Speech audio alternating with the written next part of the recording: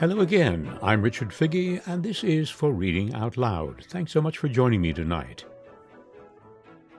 Something just slightly in keeping with the season, a detective story with a Christmas setting.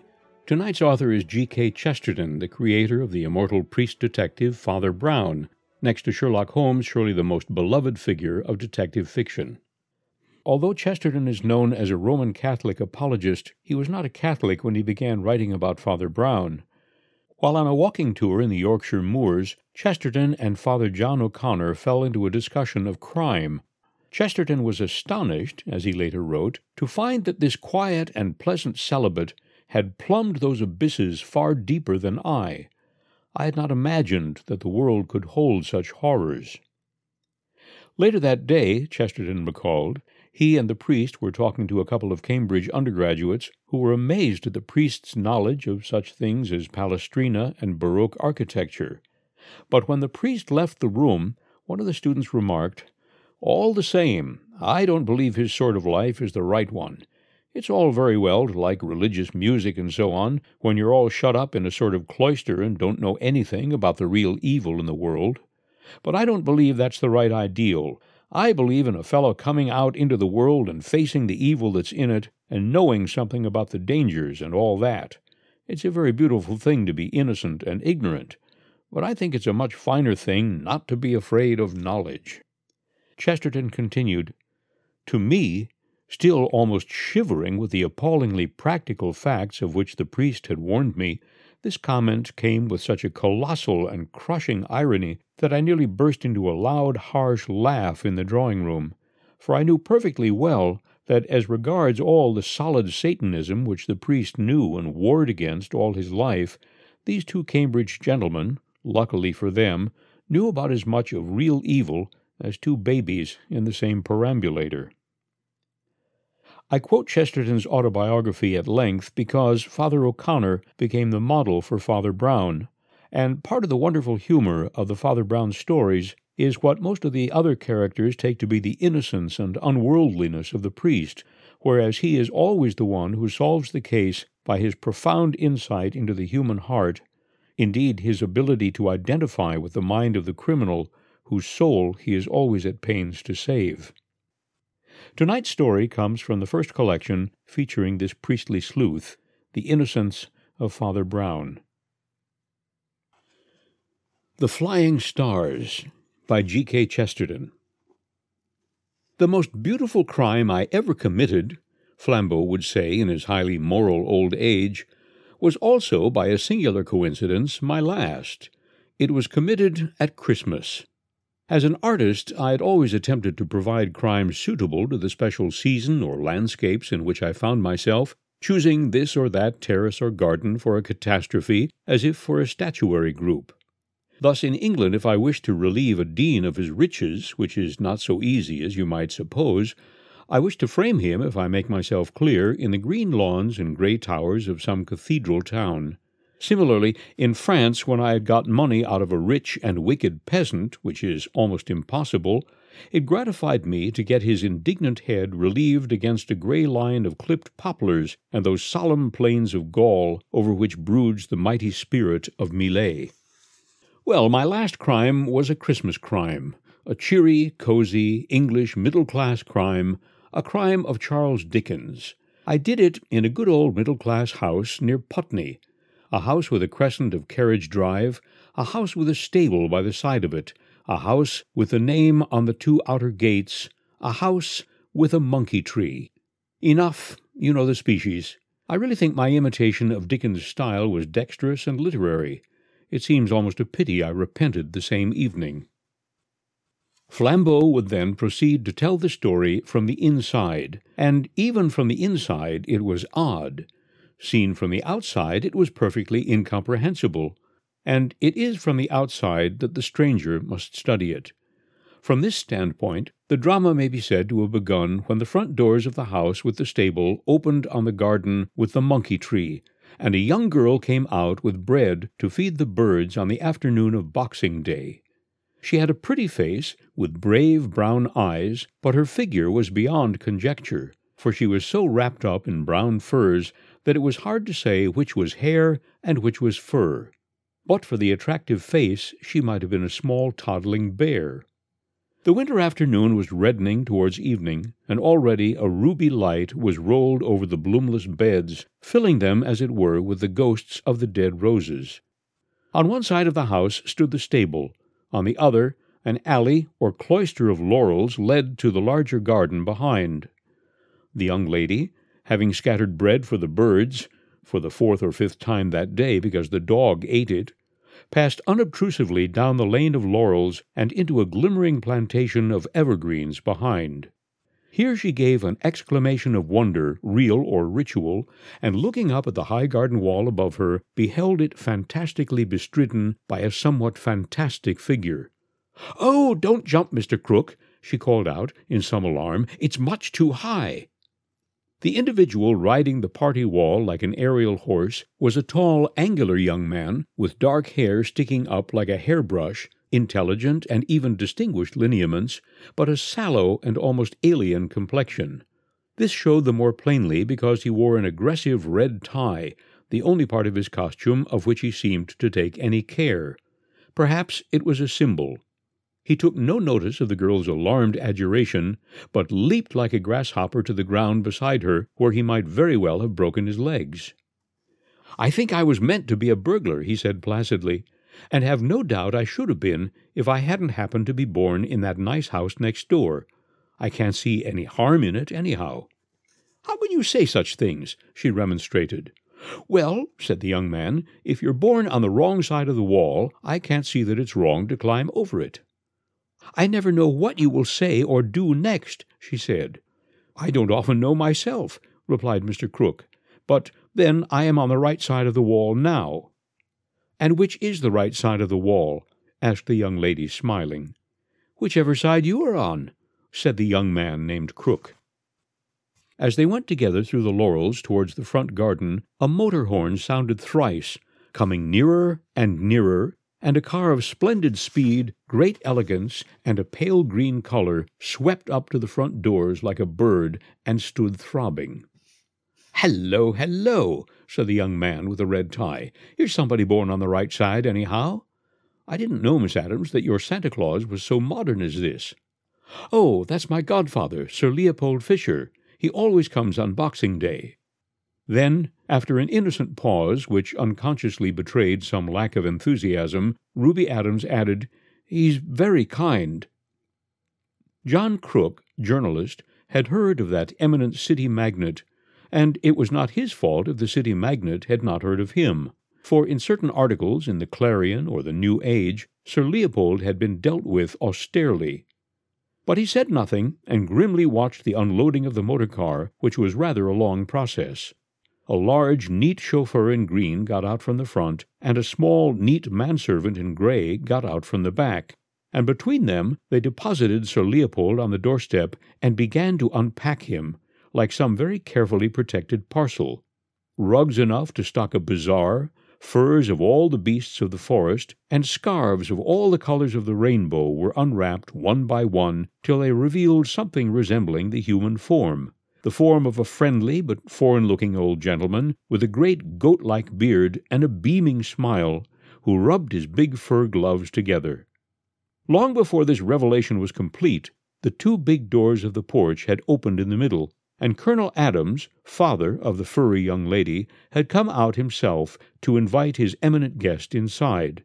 He was a tall, sunburnt, and very silent man who wore a red smoking cap like a fez, making him look like one of the English Sirdars or Pashas of Egypt. With him was his brother-in-law, lately come from Canada, a big and rather boisterous young gentleman farmer with a yellow beard, by name James Blount.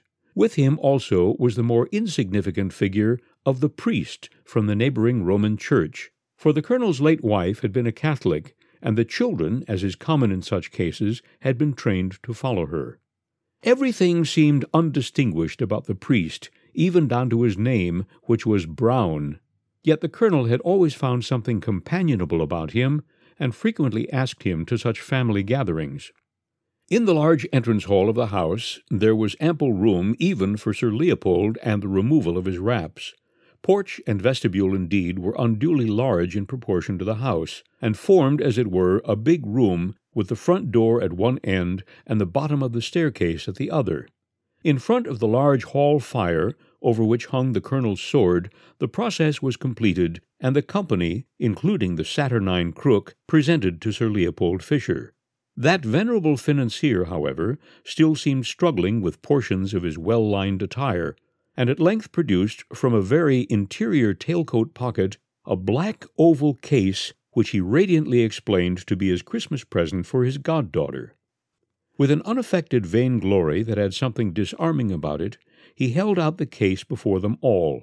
It flew open at a touch and half blinded them. It was just as if a crystal fountain had spurted in their eyes. In a nest of orange velvet lay, like 3 eggs, 3 white and vivid diamonds that seemed to set the very air on fire all around them. Fisher stood beaming benevolently and drinking deep of the astonishment and ecstasy of the girl, the grim admiration and gruff thanks of the colonel, the wonder of the whole group. "I'll put 'em back now, my dear," said Fisher, returning the case to the tails of his coat. "I had to be careful of him coming down. They're the 3 great African diamonds called the Flying Stars because they've been stolen so often. All the big criminals are on the track, but even the rough men about in the streets and the hotels could hardly keep their hands off them. I might have lost them on the road here. It was quite possible." "Quite natural, I should say," grumbled the man in the red tie. "I shouldn't blame 'em if they had taken 'em. When they ask for bread and you don't even give them a stone, I think they might take the stone for themselves." "I won't have you talking like that," cried the girl, who was in a curious glow. "You've only talked like that since you become a horrid what's-his-name. You know what I mean. What do you call a man who wants to embrace the chimney-sweep?" "A saint," said Father Brown. "I think," said Sir Leopold, with a supercilious smile, "that Ruby means a socialist." "A radical does not mean a man who lives on radishes," remarked Krook with some impatience, "and a conservative does not mean a man who preserves jam. Neither, I assure you, does a socialist mean a man who desires a social evening with the chimney-sweep. A socialist means a man who wants all the chimneys swept and all the chimney-sweeps paid for it." "But who won't allow you," put in the priest in a low voice, "to own your own soot." Krook looked at him with an eye of interest and even respect. "Does one want to own soot?" he asked. "One might," answered Brown, with speculation in his eye. "I've heard that gardeners use it, and I once made 6 children happy at Christmas when the conjurer didn't come, entirely with soot, applied externally." "Oh, splendid!" cried Ruby. "Oh, I wish you'd do it to this company." The boisterous Canadian, Mr. Blount, was lifting his voice in applause, and the astonished financier his, in some considerable deprecation, when a knock sounded at the double front doors. The priest opened them, and they showed again the front garden of evergreens, monkey tree and all, now gathering gloom against a gorgeous violet sunset. The scene thus framed was so colored and quaint, like a back scene in a play, that they forgot a moment the insignificant figure standing in the door. He was dusty-looking and in a frayed coat, evidently a common messenger. "Any of you gentlemen Mr. Blount?" he asked, and held forward a letter doubtfully. Mr. Blount started and stopped in his shout of assent. Ripping up the envelope with evident astonishment, he read it. His face clouded a little and then cleared, and he turned to his brother-in-law and host. "I'm sick at being such a nuisance, Colonel," he said, with the cheery colonial convention. "But would it upset you if an old acquaintance called on me here tonight on business? In point of fact, it's Florian, that famous French acrobat and comic actor. I knew him years ago out west. He was a French-Canadian by birth, and he seems to have business for me, though I hardly guess what." Of course," replied the colonel carelessly. "My dear chap, any friend of yours. No doubt he will prove an acquisition." "He'll black his face, if that's what you mean," cried Blount, laughing. "I don't doubt he'd black everyone else's eyes. I don't care. I'm not refined. I like the jolly old pantomime where a man sits on his top hat." "Not on mine, please," said Sir Leopold Fisher with dignity. Well, observed Krook airily. "Don't let's quarrel. There are lower jokes than sitting on a top hat." Dislike of the red-tied youth born of his predatory opinion and even intimacy with the pretty godchild, led Fisher to say in his most sarcastic, magisterial manner, "No doubt you have found something much lower than sitting on a top hat. What is it, pray?" "Letting a top hat sit on you, for instance," said the socialist. Now, cried the Canadian farmer with his barbarian benevolence, "don't let's spoil a jolly evening. What I say is, let's do something for the company tonight. Not blacking faces or sitting on hats, if you don't like that, but something of the sort. Why couldn't we do a proper old English pantomime, clown, Columbine, and so on? I saw one when I left England at 12 years old, and it's blazed in my brain like a bonfire ever since. I came back to the old country only last year, and I find the thing's extinct. Nothing but a lot of snivelling fairy plays. I want a hot poker and a policeman made into sausages, and they give me princesses moralizing by moonlight, bluebirds or something. Bluebeard's more in my line, and him I like best when he turned into the pantaloon." "I'm all for making a policeman into sausages," said John Crook. "It's a better definition of socialism than some recently given, but surely the get-up would be too big a business." "Not a scrap," cried Blount, quite carried away. "A harlequinade's the quickest thing we can do, for two reasons. First, one can gag to any degree, and second, all the objects are household things, tables and trowel horses and washing baskets and things like that." "That's true," admitted Crook, nodding eagerly and walking about. "But I'm afraid I can't have my policeman's uniform? Haven't killed a policeman lately." Blount frowned thoughtfully a space, and then smote his thigh. "Yes, we can," he cried. "I've got Florian's address here, and he knows every costumer in London. I'll phone him to bring a police dress when he comes." And he went bounding away to the telephone. "Oh, it's glorious, godfather," cried Ruby, almost dancing. "I'll be Columbine, and you shall be Pantaloon." The millionaire held himself stiff with a sort of heathen solemnity. "I think, my dear," he said, "you must get someone else for Pantaloon." "I will be a Pantaloon, if you like," said Colonel Adams, taking his cigar out of his mouth and speaking for the first and last time. "You ought to have a statue," cried the Canadian as he came back radiant from the telephone. "There, we're all fitted. Mr. Crook shall be clown. He's a journalist and knows all the oldest jokes. I can be harlequin that only wants long legs and jumping about. My friend Florian phones he's bringing the police costume. He's changing on the way. We can act it in this very hall, the audience sitting on those broad stairs opposite, one row above another. These front doors can be the back scene, either open or shut. Shut, you see an English interior. Open, a moonlit garden. It all goes by magic." And snatching a chance piece of billiard chalk from his pocket, he ran it across the hall floor, halfway between the front door and the staircase, to mark the line of the footlights. How even such a banquet of bosh was got ready in the time remained a riddle, but they went at it with that mixture of recklessness and industry that lives when youth is in a house. And youth was in that house that night, though not all may have isolated the two faces and hearts from which it flamed. As always happened, the invention grew wilder and wilder through the very tameness of the bourgeois conventions from which it had to create. The Columbine looked charming in an outstanding skirt that strangely resembled the large lampshade in the drawing-room. The clown and Pantaloon made themselves white with flour from the cook and red with rouge from some other domestic who remained, like all true Christian benefactors, anonymous. The harlequin, already clad in silver paper out of cigar boxes, was, with difficulty, prevented from smashing the old Victorian lustre chandeliers that he might cover himself with resplendent crystals. In fact, he would certainly have done so had not Ruby unearthed some old pantomime paste jewels she had worn at a fancy dress party as the Queen of Diamonds. Indeed, her uncle, James Blount, was getting almost out of hand in his excitement. He was like a schoolboy. He put a paper donkey's head unexpectedly on Father Brown, who bore it patiently and even found some private manner of moving his ears. He even essayed to put the paper donkey's tail to the coat-tails of Sir Leopold Fisher. This, however, was frowned down.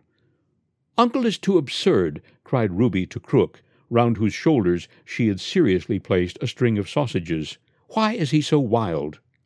"He is harlequin to your Columbine," said Crook. "I am only the clown who makes the old jokes." "I wish you were the harlequin," she said, and left the string of sausages swinging. Father Brown, though he knew every detail done behind the scenes, and had even evoked applause by his transformation of a pillow into a pantomime baby, went round to the front and sat among the audience with all the solemn expectation of a child at his first matinee. The spectators were few, relations, one or two local friends, and the servants. Sir Leopold sat in the front seat, his full and still fur-collared figure largely obscuring the view of the little cleric behind him. But it has never been settled by artistic authorities whether the cleric lost much. The pantomime was utterly chaotic, yet not contemptible. There ran through it a rage of improvisation which came chiefly from Krook the clown. Commonly he was a clever man, and he was inspired tonight with a wild omniscience, a folly wiser than the world, that which comes to a young man who has seen for an instant a particular expression on a particular face. He was supposed to be the clown, but he was really almost everything else, the author, so far as there was an author, the prompter, the scene painter, the scene shifter, and above all, the orchestra. At abrupt intervals in the outrageous performance, he would hurl himself in full costume at the piano and bang out some popular music equally absurd and appropriate. The climax of this, as of all else, was the moment when the two front doors at the back of the scene flew open, showing the lovely moonlit garden, but showing more prominently the famous professional guest, the great Florian, dressed up as a policeman. The clown at the piano played the constabulary chorus in The Pirates of Penzance, but it was drowned in the deafening applause, for every gesture of the great comic actor was an admirable though restrained version of the carriage and manner of the police. The harlequin leaped upon him and hit him over the helmet. The pianist playing "Where Did You Get That Hat?" he faced about in admirably simulated astonishment, and then the leaping harlequin hit him again, the pianist suggesting a few bars of "Then We Had Another One." Then the harlequin rushed right into the arms of the policeman and fell on top of him amid a roar of applause. Then it was that the strange actor gave that celebrated imitation of a dead man, of which the fame still lingers around Putney. It was almost impossible to believe that a living person could appear so limp. The athletic harlequin swung him about like a sack, or twisted or tossed him like an Indian club, all the time to the most maddeningly ludicrous tunes from the piano. When the harlequin heaved the comic constable heavily off the floor, the clown played "I Arise from Dreams of Thee." When he shuffled him across his back, "With My Bundle on My Shoulder," and when the harlequin finally let fall the policeman with a most convincing thud, the lunatic at the instrument struck into a jingling measure with some words which are still believed to have been, "I sent a letter to my love, and on the way I dropped it." At about this limit of mental anarchy, Father Brown's view was obscured altogether, for the city magnate in front of him rose to his full height and thrust his hands savagely into all his pockets. Then he sat down nervously, still fumbling, and then stood up again. For an instant it seemed seriously likely that he would stride across the footlights. Then he turned to glare at the clown playing the piano, and then he burst in silence out of the room. The priest had only watched for a few more minutes the absurd but not inelegant dance of the amateur harlequin over his splendidly unconscious foe. With real though rude art, the harlequin danced slowly backwards out of the door into the garden, which was full of moonlight and stillness. The vamped dress of silver paper and paste, which had been too glaring in the footlights, looked more and more magical and silvery as it danced away under a brilliant moon. The audience was closing in with a cataract of applause when Brown felt his arm abruptly touched, and he was asked in a whisper to come into the colonel's study. He followed his summoner with increasing doubt, which was not dispelled by a solemn comicality in the scene of the study. There sat Colonel Adams, still unaffectedly dressed as a pantaloon, with the knobbed whalebone nodding above his brow, but with his poor old eyes sad enough to have sobered a Saturnalia. Sir Leopold Fisher was leaning against the mantelpiece and heaving with all the importance of panic. "This is a very painful matter, Father Brown," said Adams. "The truth is, those diamonds we all saw this afternoon seem to have vanished from my friend's tailcoat pocket, and as I, supplemented Father Brown with a broad grin, was sitting just behind him." "Nothing of the sort shall be suggested," said Colonel Adams, with a firm look at Fisher, which rather implied that some such thing had been suggested. "I only ask you to give me the assistance that any gentleman might give." "Which is turning out his pockets," said Father Brown, and proceeded to do so, displaying 7 and 6 pence, a return ticket, a small silver crucifix, a small breviary, and a stick of chocolate.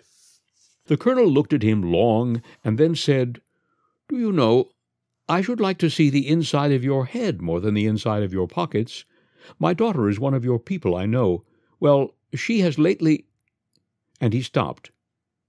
"She has lately," cried out old Fisher, "opened her father's house to a cutthroat socialist who says openly he would steal anything from a richer man. This is the end of it. Here is the richer man, and none the richer." "If you want the inside of my head, you can have it," said Brown, rather wearily. "What it's worth you can say afterwards. But the first thing I find in that disused pocket is this, that men who mean to steal diamonds don't talk socialism. They are more likely," he added demurely, "to denounce it." Both the others shifted sharply, and the priest went on, "You see, we know these people more or less. That socialist would no more steal a diamond than a pyramid. We ought to look at once on the man we don't know, the fellow acting the policeman, Florian. Where is he exactly at this minute, I wonder?" The pantaloon sprang erect and strode out of the room. An interlude ensued, during which the millionaire stared at the priest and the priest at his breviary. Then the pantaloon returned and said with staccato gravity, "The policeman is still lying on the stage. The curtain has gone up and down 6 times. He is still lying there." Father Brown dropped his book and stood staring with a look of blank mental ruin. Very slowly a light began to creep in his gray eyes, and then he made the scarcely obvious answer. "Please forgive me, Colonel, but when did your wife die?" "Wife?" replied the staring soldier. "She died this year 2 months. Her brother James arrived just a week too late to see her." The little priest bounded like a rabbit shot. "Come on," he cried, in quite unusual excitement. "Come on. We've got to go and look at that policeman." They rushed onto the now curtained stage, breaking rudely past the Columbine and clown, who seemed whispering quite contentedly, and Father Brown bent over the prostrate comic policeman. "Chloroform," he said as he rose. "I only guessed it just now." There was a startled stillness, and then the colonel said slowly, "Please say seriously what all this means." Father Brown suddenly shouted with laughter, then stopped, and only struggled with it for instants during the rest of his speech. "Gentlemen," he gasped, "there's not much time to lose. I must run after the criminal. But this great French actor who played the policeman, this clever corpse the harlequin waltzed with and dandled and threw about, he was—" His voice again failed him, and he turned his back to run. "He was?" called Fisher inquiringly. "A real policeman," said Father Brown, and ran away into the dark. There were hollows and bowers at the extreme end of that leafy garden, in which the laurels and other immortal shrubs showed against sapphire sky and silver moon, even in that midwinter warm colors as of the south. The green gaiety of the waving laurels, the rich purple indigo of the night, the moon like a monstrous crystal, make an almost irresponsibly romantic picture. And among the top branches of the garden trees a strange figure is climbing, who looks not so much romantic as impossible. He sparkles from head to heel, as if clad in 10 million moons. The real moon catches him at every movement and sets a new inch of him on fire. But he swings, flashing and successful, from the short tree in this garden to the tall, rambling tree in the other, and only stops there because a shade has slid under the smaller tree and has unmistakably called up to him. "Well, Flambeau," says the voice, "you really look like a flying star, but that always means a falling star at last." The silver, sparkling figure above seems to lean forward in the laurels, and, confident of escape, listens to the little figure below. "You never did anything better, Flambeau. It was clever to come from Canada, with a Paris ticket, I suppose, just a week after Mrs. Adams died, when no one was in a mood to ask questions. It was cleverer to have marked down the flying stars on the very day of Fisher's coming, but there's no cleverness but mere genius in what followed. Stealing the stones, I suppose, was nothing to you.